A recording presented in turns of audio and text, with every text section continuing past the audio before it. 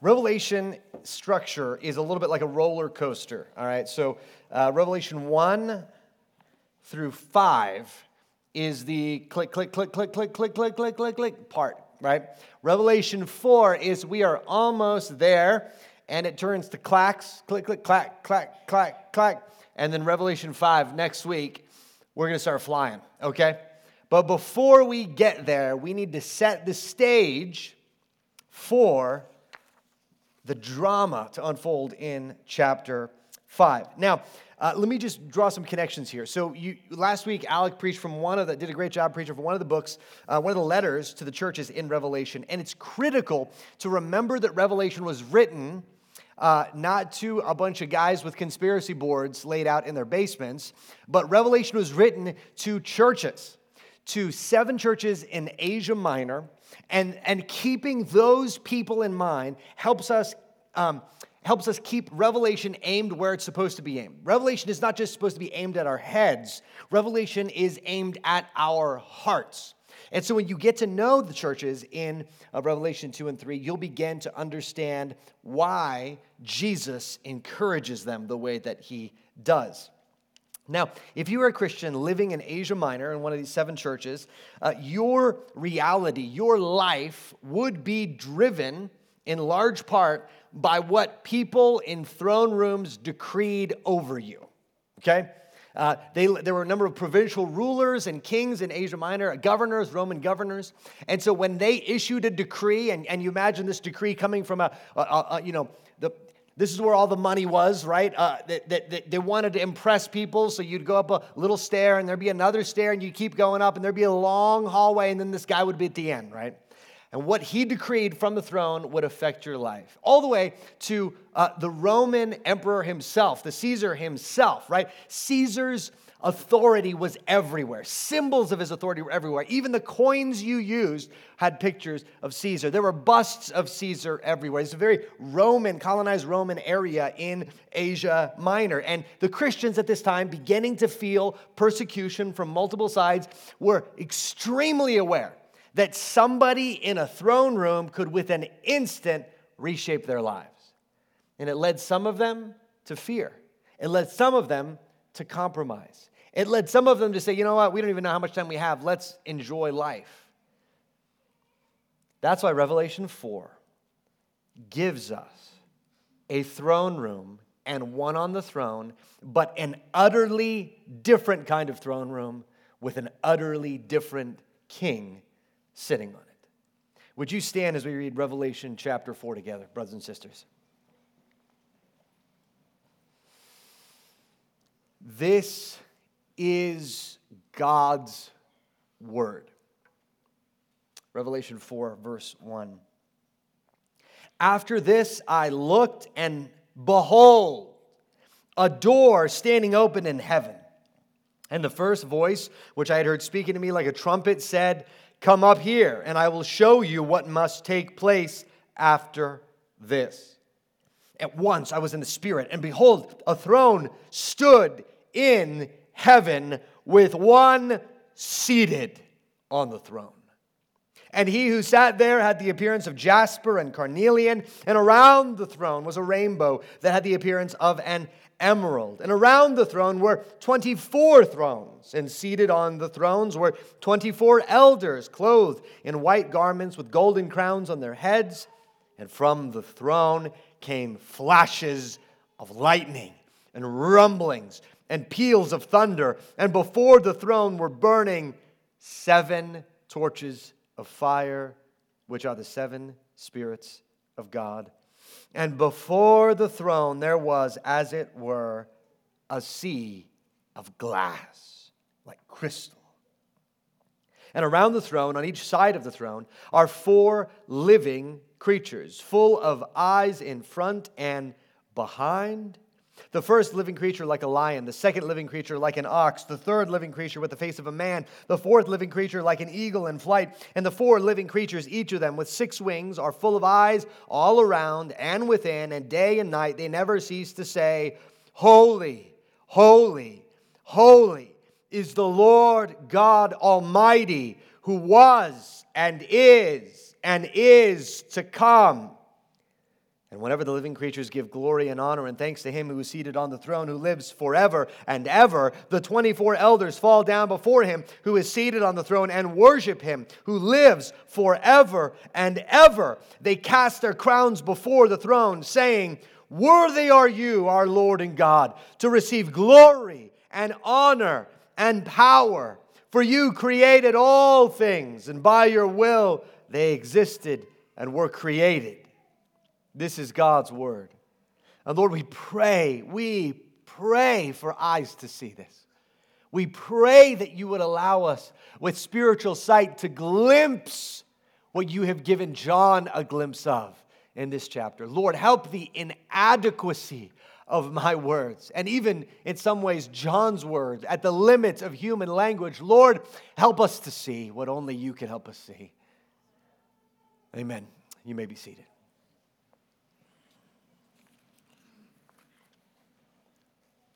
At the center of the universe, there is a throne.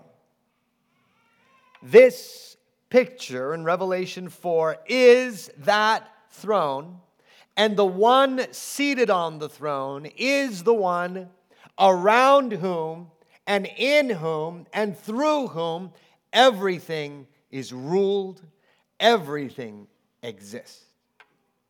But the challenge in our lives is this, that the way I'm going to sum it up is using this language. At the center of each of our hearts and lives, there is another throne. And what I mean by that is there is something or someone that functionally rules and reigns over us. That what reshapes our lives, whether it's a relationship, a pursuit, whether it's something over us like an employer or the forces of inflation or whatever it may be, that we feel that the defining reality of our lives, the reality of our lives is defined by whatever is sitting on that throne.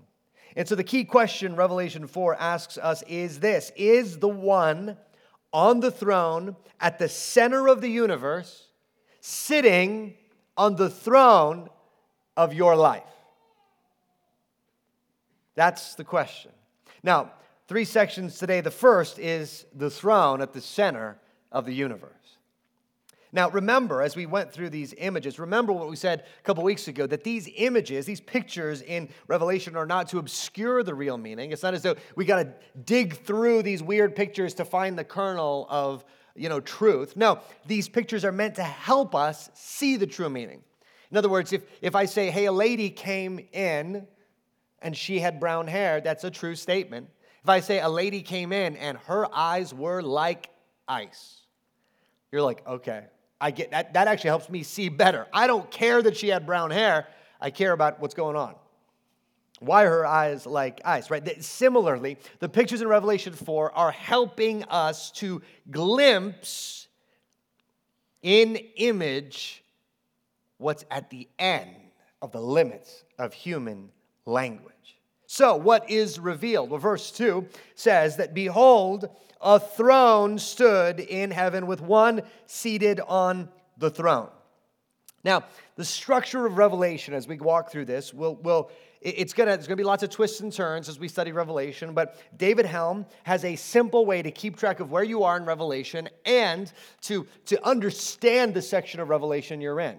And that is by looking at the appearances of Christ. So Revelation 1, this person walking among the lampstands appears, and then chapters 2 and 3 are the lampstands, the churches among whom he's walking, right?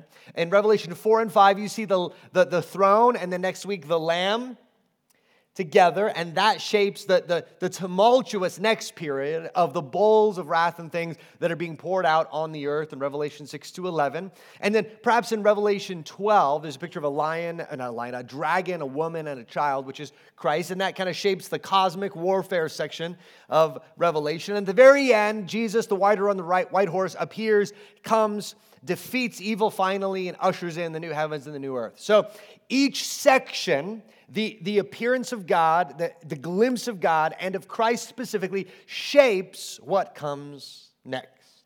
So, what shapes this next section of Revelation? It is this. Above the turmoil and chaos of chapters 6 through 11, we need to see chapters 4 and 5, and we need to see above the chaos of the earth, there sits a throne and one seated on the throne, and that one is exercising his authority and rule without difficulty, without challenge upon the earth. Now, what can we glean here from what this one on the throne is like? For verse 3 uses this very vivid picture. He who sat there had the appearance of jasper and carnelian, and around the throne was a rainbow that had the appearance of an emerald. Now, if you read into Revelation, you can get a good commentary. I recommend Beale or Johnson, among others. If you read into the commentaries of Revelation, some are like, okay, well, this is what jasper was in the ancient world, and here's the modern equivalent, and here's what I think it means, and here's where it pops up in Scripture. And there are surely variations and shades of meaning here. But don't lose the forest for the trees, right? Step back a little bit. What's this image meant to evoke? It's meant to evoke with these precious gemstones, sparkling, reflecting, color shining through emerald, perhaps being the brightest of the stones with the clearest color, all of that. And then around the throne is this swirl of rainbow and color. And John gets to the limits of his human language and says, had the appearance of an emerald? You know, you can feel John trying to write this down. Like, how do I capture this? What we're meant to see is something dazzling. I remember a few years ago, I had the opportunity to go to Spain with my dad on a family heritage trip, and one of the things we saw in Spain was La Sagrada Familia, one of the greatest architectural wonders of the world. It's this church that has been under construction for 100 years, one of the most beautiful, ornate churches on the outside, but you enter the inside and it's actually very minimal. It's not filled with statues and things, and it's just this great cavernous space. It looks like almost organic in these shapes, that almost like giant trees are holding up the roof. And one of the unique features of this cathedral is that in the morning, all the stained glass on the side facing the morning sun has morning light colors like blue, green, light yellow, so that as the sun rises, the entire interior of the space is washed in color. And then in the afternoon, the stained glass on this side is all afternoon sun colors. It is oranges, reds, deep yellows, so that as the sun shines in, it washes the church again in color. I've never seen anything like it. John is saying, kind of like that? Question mark. What we're meant to get here is that this throne is dazzling. It is awe-inspiring. It is jaw-dropping. The beauty of the one on the throne is indescribable. Take 100,000 of the brightest diamonds of earth, it's inadequate. Take the cathedrals and the stained glass of earth and shine light through them across this place, and it would be inadequate. The one on the throne is dazzling in beauty. And then verse 4, we read around the throne, we're 24 thrones, and seated. You know what, before we go on to that, I want to do something here. I'm going to change something from the first service, because I think you need this earlier in the text to make sense of what comes later. That there was one more detail in chapter 3, that around the throne was a rainbow. Now, you could say, okay, well, that he's just grabbing, images. I do think the specificity of the rainbow is important in the context of the entire Bible. Anybody want to venture a guess as to where we see the rainbow in the Bible? Somebody, come on. Come on, Sean. Yes, in Genesis. We all know the Noah and the Arky, and they get off the ark.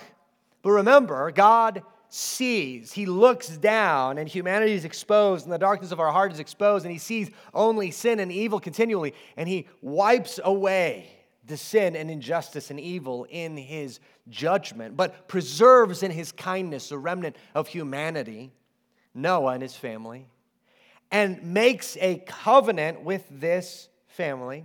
And so and the covenant is symbolized in the rainbow, right?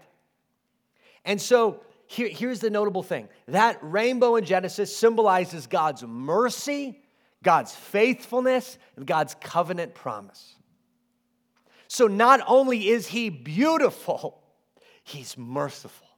He's faithful. Imagine, as it were, that God himself on the throne is wrapped in mercy and covenant faithfulness. That makes us go, oh, yes, yes. But then, verse 4, around the throne were 24 thrones, and seated on the thrones were 24 elders, clothed in white garments, with golden crowns on their heads. What does that mean? Why are these people here? Well, remember in Revelation, numbers are significant, but not in like Bible code wave significant. It's not like you got to count every third word and then read them backwards and they spell out Vladimir Putin. And you're like, there it is. There it is. No. They're numbers from Scripture, right? And 24 is 12 times 2. And we know the number 12 is significant. The 12 tribes of Israel, the 12 apostles. G.K. Beale says this: it seems best to see these elders as angelic beings representing the church as a whole, including the saints in the New and Old Testaments. Meaning, as it were, like the Old and New Testaments, it's 12 and 12 together. That's the gathered people of God. They're representative. I don't think they are the people of God, but they're representative of the people of God. But notice something. These are angelic, powerful beings. They sit on thrones. They have crowns, right? Again, if we encountered any one of these beings, we would do what John does repeatedly through the rest of Revelation and fall on our face in fear and terror. And yet, these rulers, these powerful beings, they are in deference to the one on the throne. They're not co-ruling with the one on the throne. They are in deference to him.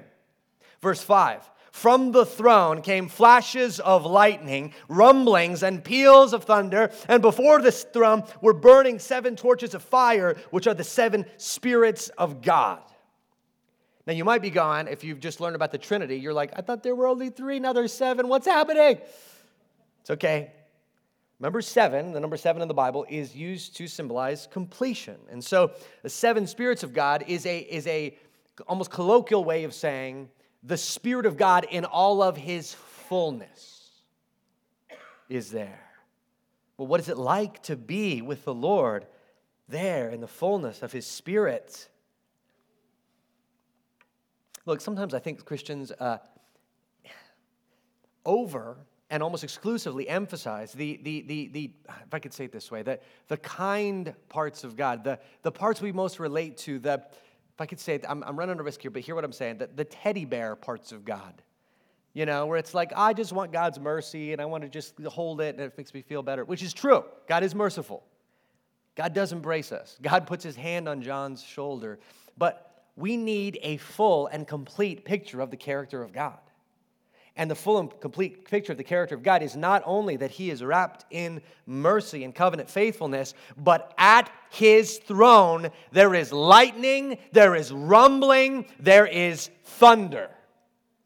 Now, where do we see God's presence surrounded by lightning, smoke, thunder? Exodus. Somebody said Exodus.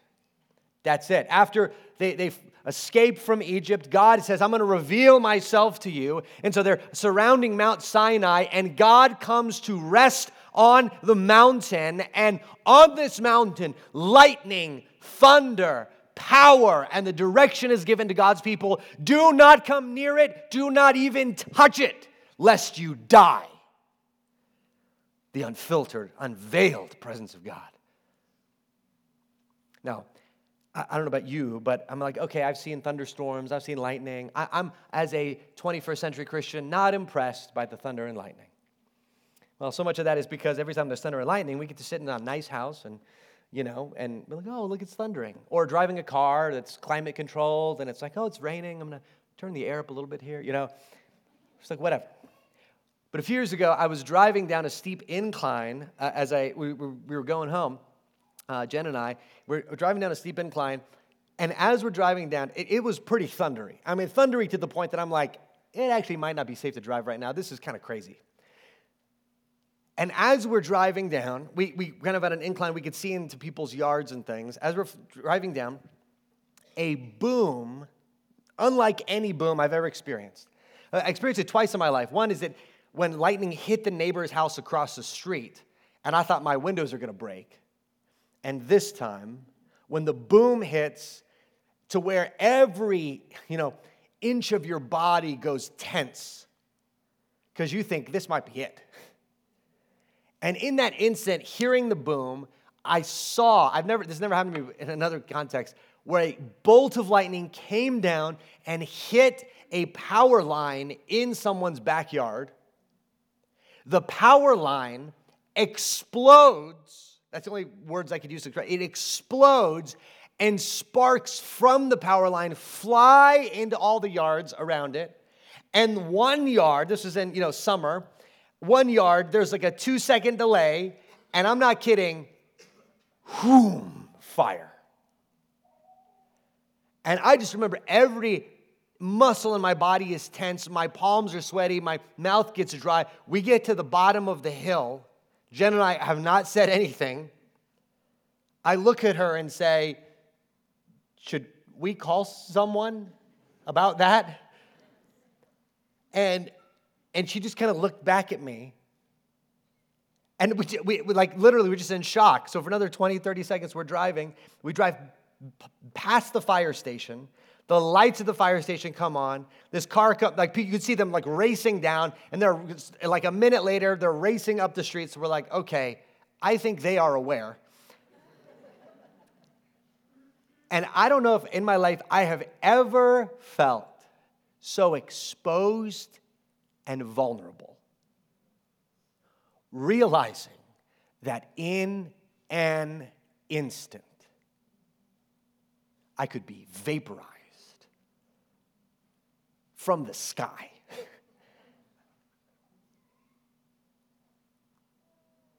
God is robed in mercy. He is dazzling in beauty, but He and His power are unmatched in the universe. He comes with sonic, cosmic booms and lightning that splits the sky. This is who God is. And then verse 6, this detail. And before the throne there was, as it were, a sea of glass like crystal. Now, throughout the Bible, the sea is often pictured as chaotic and dangerous, right? It's the realm of the Leviathan. The storms rage in many places in Scripture. And in Revelation, the sea is especially bad. In the book of Revelation, nobody wants to hang out on the beach because that's where scary beasts with horns come out and rule the world. So if you like going to the beach, stop. I'm just kidding. You can go to the beach. But in the imagery of Revelation, the beach is not like, hey, let's go down to the seaside and see what... No, that's a beast coming out of the sea. We're going to go back. Revelation 6 through 11, there's going to be all this raging, tempest and storms, all of this stuff. The world feels like a raging sea, pictured as a raging sea in some cases. And yet, before the throne, all of the raging tempest oceans of the earth are silent and still before the rule and reign of God Himself. The Lord, listen, I want you to get this. The Lord is not up there in Revelation 4 on the throne going, oh my gosh, He's wringing His hands. Oh, inflation and war in Europe and COVID and He's just furiously putting out fires and He's up there. He's just a hardworking guy doing the best he can. No.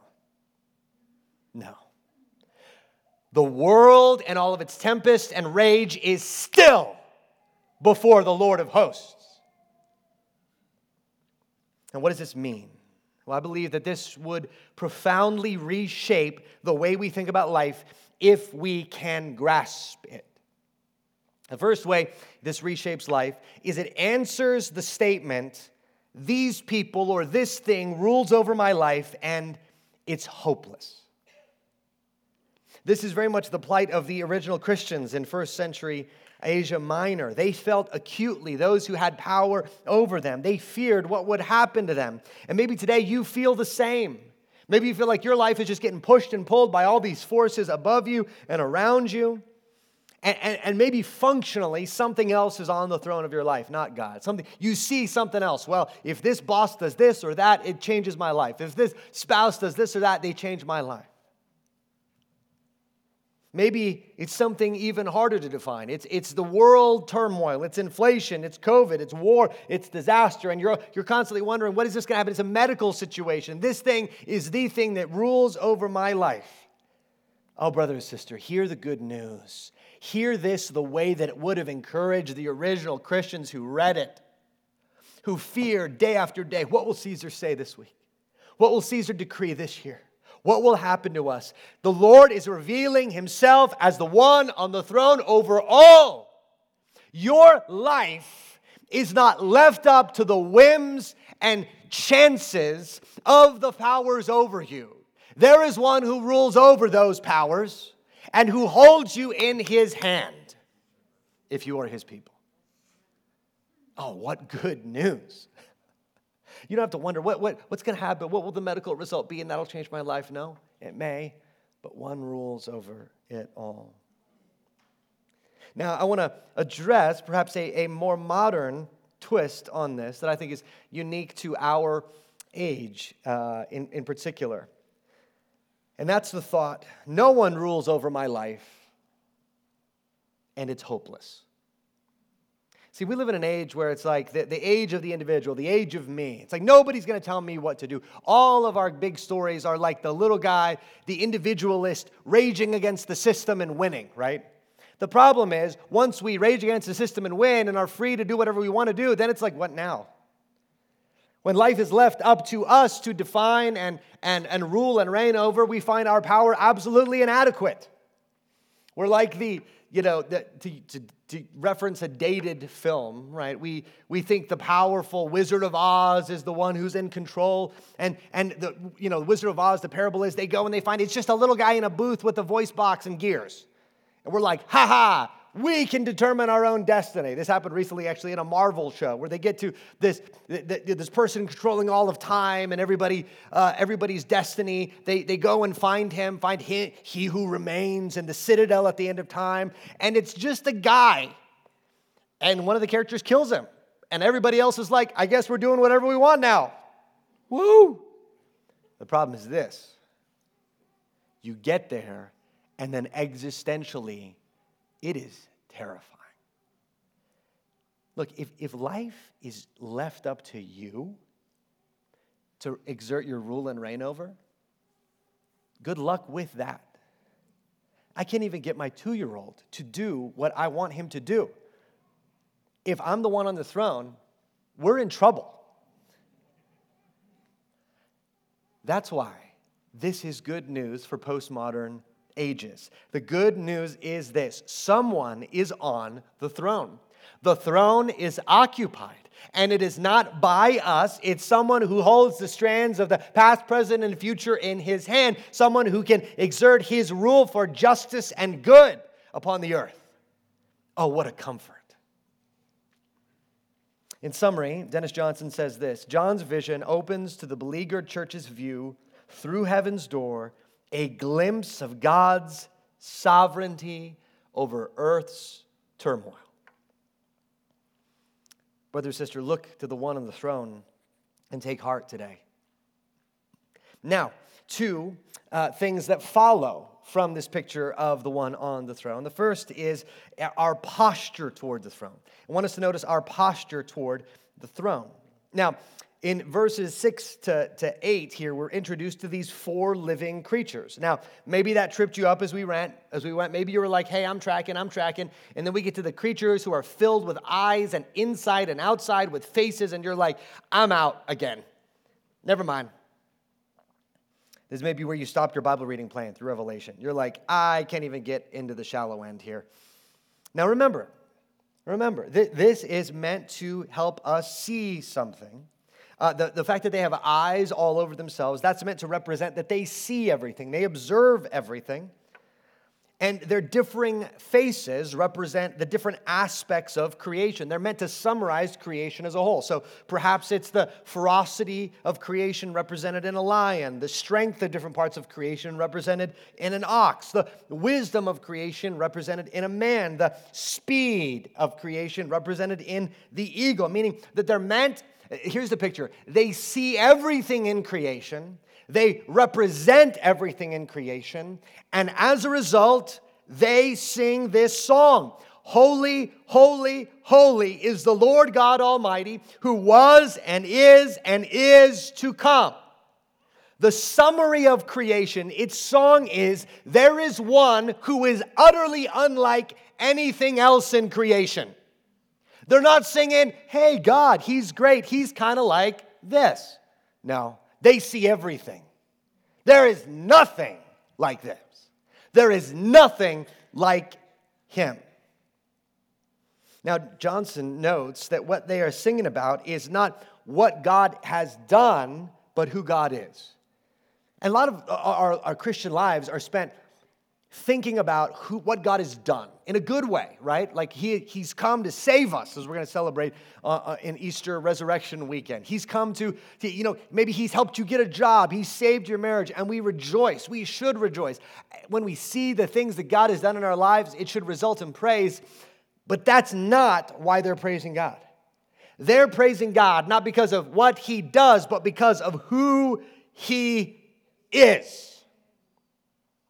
Now, we could do an entire sermon on the three words here, holy, holy, holy. Now, what's going on here is that in Hebrew, and following kind of that Hebrew literature having influence on the New Testament in Greek, in these ancient languages, they didn't have Microsoft Word. All right, so if you are writing an email to another person at your job and they are always late, your email will do something like this. You will say, hey, Bob, I need this by Friday. And you look at the email and you think, nope. And you bold by Friday. And you think, nope. Underline, bold. Nope. Italicized, underline, bold. Crank up to like 18-point font by Friday. Bob. I'm sure that's nobody here, but if you've ever tried to emphasize something, we have those tools to emphasize it. Now, in Hebrew literature, in ancient literature, often they would repeat something to emphasize its importance. So Jesus, in his teaching, will often say this, verily, verily, I say to you, or literally, amen, amen, meaning, listen up. No. Listen up, right? Let's just I think you're listening. No, we're listening. No, you're not. This is that important, right? And so some things are doubly emphasized, but only one aspect of God's character in the Bible is increased, as it were, to the third power. Increased to the third degree. Increased to the superlative. God is not just holy or holy, holy. He is holy, holy, holy. Now, when we see that word, often the connotation we have is holiness being a moral quality. So holiness is like, you're holier than thou. Hey, that guy's always holier than thou. What does that mean? It means that Bob, the worst, thinks he is better than everyone else in the office and more righteous, and he's not really, but he thinks he is, right? Holy. Now, surely God's holiness does have a moral aspect to it, but what's being emphasized here is not specifically the moral aspect. It's the essence of holiness, and the essence of holiness is set-apartness, if I could create a word out of thin air. His set-apartness, his transcendence, his separateness from, remember, they're looking at everything in creation and saying, something is unlike everything else. Set apart, transcendent, above. And then they illustrate it in his titles, the Lord, God, Almighty. So this isn't like, well, he's a king, kind of like other kings. No. He is the Lord. He is the God over all gods. And he is the Almighty, unlimited in his power. And then look how it ends. who was and is to come. This is actually repeated in the phrasing forever and ever that we keep saying. Who was and is to come, meaning nothing else in creation can this be sung about. Everyone in this room began and pretty quickly in their 20s began to decay, right? You're gonna human lives are like, great, from 0 to 20, and then it's all downhill, right? Some of you are saying amen. Like, I got a doctor's visit this week. There is something in creation with no beginning.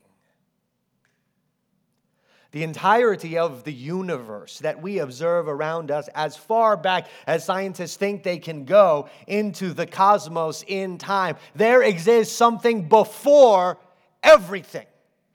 In fact, side note, if something didn't exist before everything, how did everything come to being? But that's for another time. Something existed. Something does exist in a state of being unlike everything else, and it will continue to exist. It's not as though at 100,000 years from now, God is going to be like, man, I'm just tired. If I could just hang up the hat and have somebody take over for a while. Nope. Meaning this, he is set apart, he is in charge, he was, he is, he always will be. That is what the Bible reveals about God being utterly unlike us. And let me just quickly say this. I would encourage you to study the attributes of God. There's a number of resources on the table. I think Grudem, Wayne Grudem, the theologian, does some great starter theological resources called Christian Beliefs, 20 Basics Every Christian Should Know. If you want just one chapter on the character of God, it's over on the book table. You can grab it. You can look at the book. If you want to dive deep, there's a big theology there you could go into. Here's why I think we need this. We need this because we default as Christians to love and gravitate toward the communicable attributes of God, meaning the aspects of God in which he is like us. And it's true, God is like us. We celebrate that in Christ in the incarnation. But we must also never forget there are incommunicable attributes of God, meaning there are aspects of God in which he is utterly and completely unlike us. And that is part of who he is. And we as human beings are made to worship him in all of his being. Now look, when I was a teenager, Tom Wilkins was my youth leader, was one of my former pastors, and he was encouraging us, get your own time with God in the morning, and so I always had a hard time getting up and reading my Bible. So my dad liked this theologian named R.C. Sproul.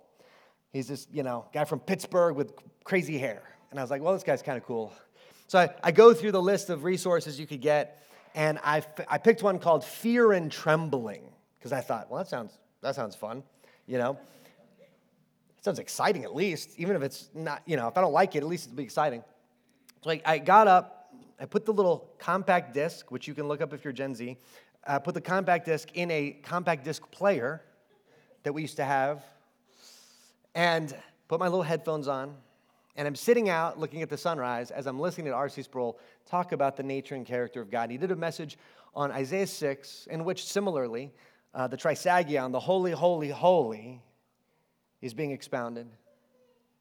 And as I remember where I was in my room, I remember watching the sun come up, and I remember thinking, I have never known a God like this.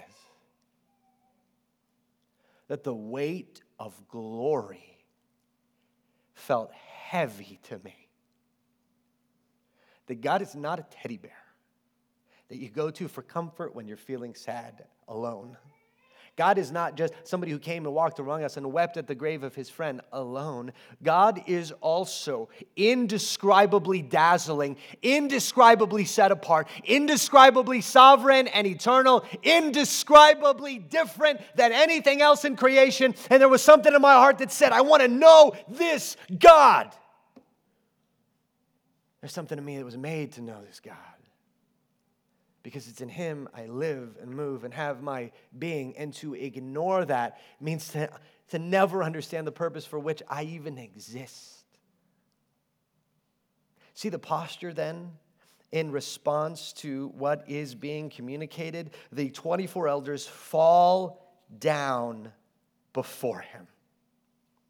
They're not just like thumbs up, golf clap. No, they are utterly undone, falling, casting their crowns, meaning the best of who they are, their glory, their worth, all of it being cast before the Lord.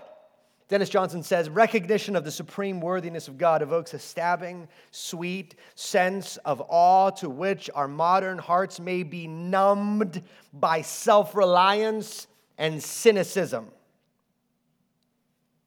Look, when we get to know the Lord, our posture.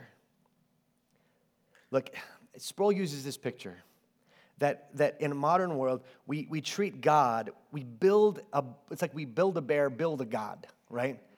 We take all these aspects of creation, and we're like, well, I kind of like this Hindu concept, and I kind of like this other thing, and I kind of like this thing, and we build, and that's why people say things like, well, my God wouldn't do something like send someone to hell. That's such an interesting phrase, my God. What Revelation does, what Isaiah 6 does, is it throws the buffet of divine attributes on the floor and says, this is God. This is him as he is. There's no picking and choosing. And in response to him, it's like, well, I'd like a God that just embraces me, that I don't have to do the falling on the floor thing. Nope. They're one and the same. Posture toward God should be bending the knee. Look, just bring this question to mind, I think for maybe a couple folks in the room. Are there any areas in your life that you are not bending the knee to the King? And might that be because you don't see him as he is? You think, I can keep this little section of my life sectioned off, my kingdom. No. As Abraham Kuyper said, there is not one square inch over the whole domain of human existence over which Christ, who is over all, does not cry, mine. All right, last, the praise toward the throne. We'll wrap this up here. We must not miss, however, that these songs are songs of praise. The song of the living creatures, the song of the elders are songs of praise. It says, worthy are you, our Lord and God, to receive glory and honor and power, for you created all things, and by your will they existed and were created. These elders representing the church, in a sense, see who God is, and their response is worship. Their response is joy. Listen, you got to understand this. This is no reluctant worship that is, bending the knee to a brutal dictator that we really don't want to serve. No, when we see God as he is, the response in our hearts is, worthy are you. And we are filled with joy in saying it. And this is gloriously different from our current age. In our age, we often say things like, I need to be true to myself. I need to honor myself. We repeat affirmations like, I'm worthy, I am important, I am valuable. Now look, is that stuff true? There is an element of truth there that is powerful. But to say things like that, divorced, in other words, to say I'm just great, is totally different than saying anything great in me that is fearfully and wonderfully made is a pointer and a reflection of the Creator. I'm valuable not because of some weird inherent self-worth. I am valuable because God himself, wrapped in mercy with peals of thunder all around, shaped and fashioned me. Do you see then why that then is powerful? To say God fearfully and wonderfully made you. God fearfully and wonderfully made you. Meaning as a creature, you find your worth in staring at the Creator and reflecting back to him the glory, in a sense you could say, that he has made you with, which is a reflection of his own. Meaning we're just mirrors reflecting back to the Lord the glory of God. Look, my happiest moments as a human being have not been moments in which I am making much of myself. My happiest moments are not me standing and receiving some kind of award and be like, yeah, I'm pretty great, huh? Happiest moment, no. My happiest moments in by and large, are moments in which I stood at the edge of a beach staring at an endless ocean, feeling small. There, when I've gotten out of the car in El Paso, I love this, in a parking lot, and look up, and the sky is on fire. And in that moment, I'm not thinking how great I am. In that moment, I'm thinking, great are you, Lord.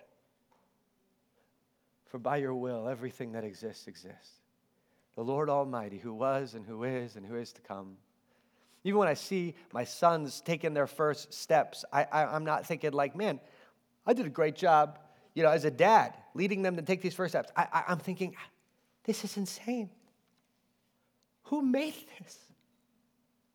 When we see the glory of God, it fills our own hearts with joy. And when we grasp the glorious truth that is so countercultural, it changes our lives. And the truth is this: it's not about you. Look, we live in a world where, if making it about us could make us happy, Americans would be the happiest people in the world. We have, according to world history, if you have just a median level income, probably more resources than Caesar did in the first century. You have information, you have all, you're one of the richest people to ever live in human history, and you can choose to do anything for yourself. You can go to a movie, you could get a facial, you can do this, you could travel over here, you could drive over there, you could do all this stuff. And Americans, we're doing all of this stuff, and products, of course, our screens are like this thing, that, this will make you happy, that'll make you happy, and it's all about you. And at the end of the day, what happens? Americans are profoundly unhappy. Depression rates are rising. Anxiety rates are rising. People are getting married and divorced at surprisingly alarming rates. And it's this endless quest to make it about us that ends in despair.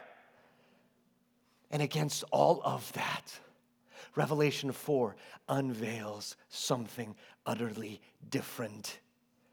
It says, what if it's not about you? What if your existence as a creature is to be found joyfully, happily in the worship of another? Oh, what a countercultural truth, but what a welcome one. So, is your life then singing praise to the one on the throne?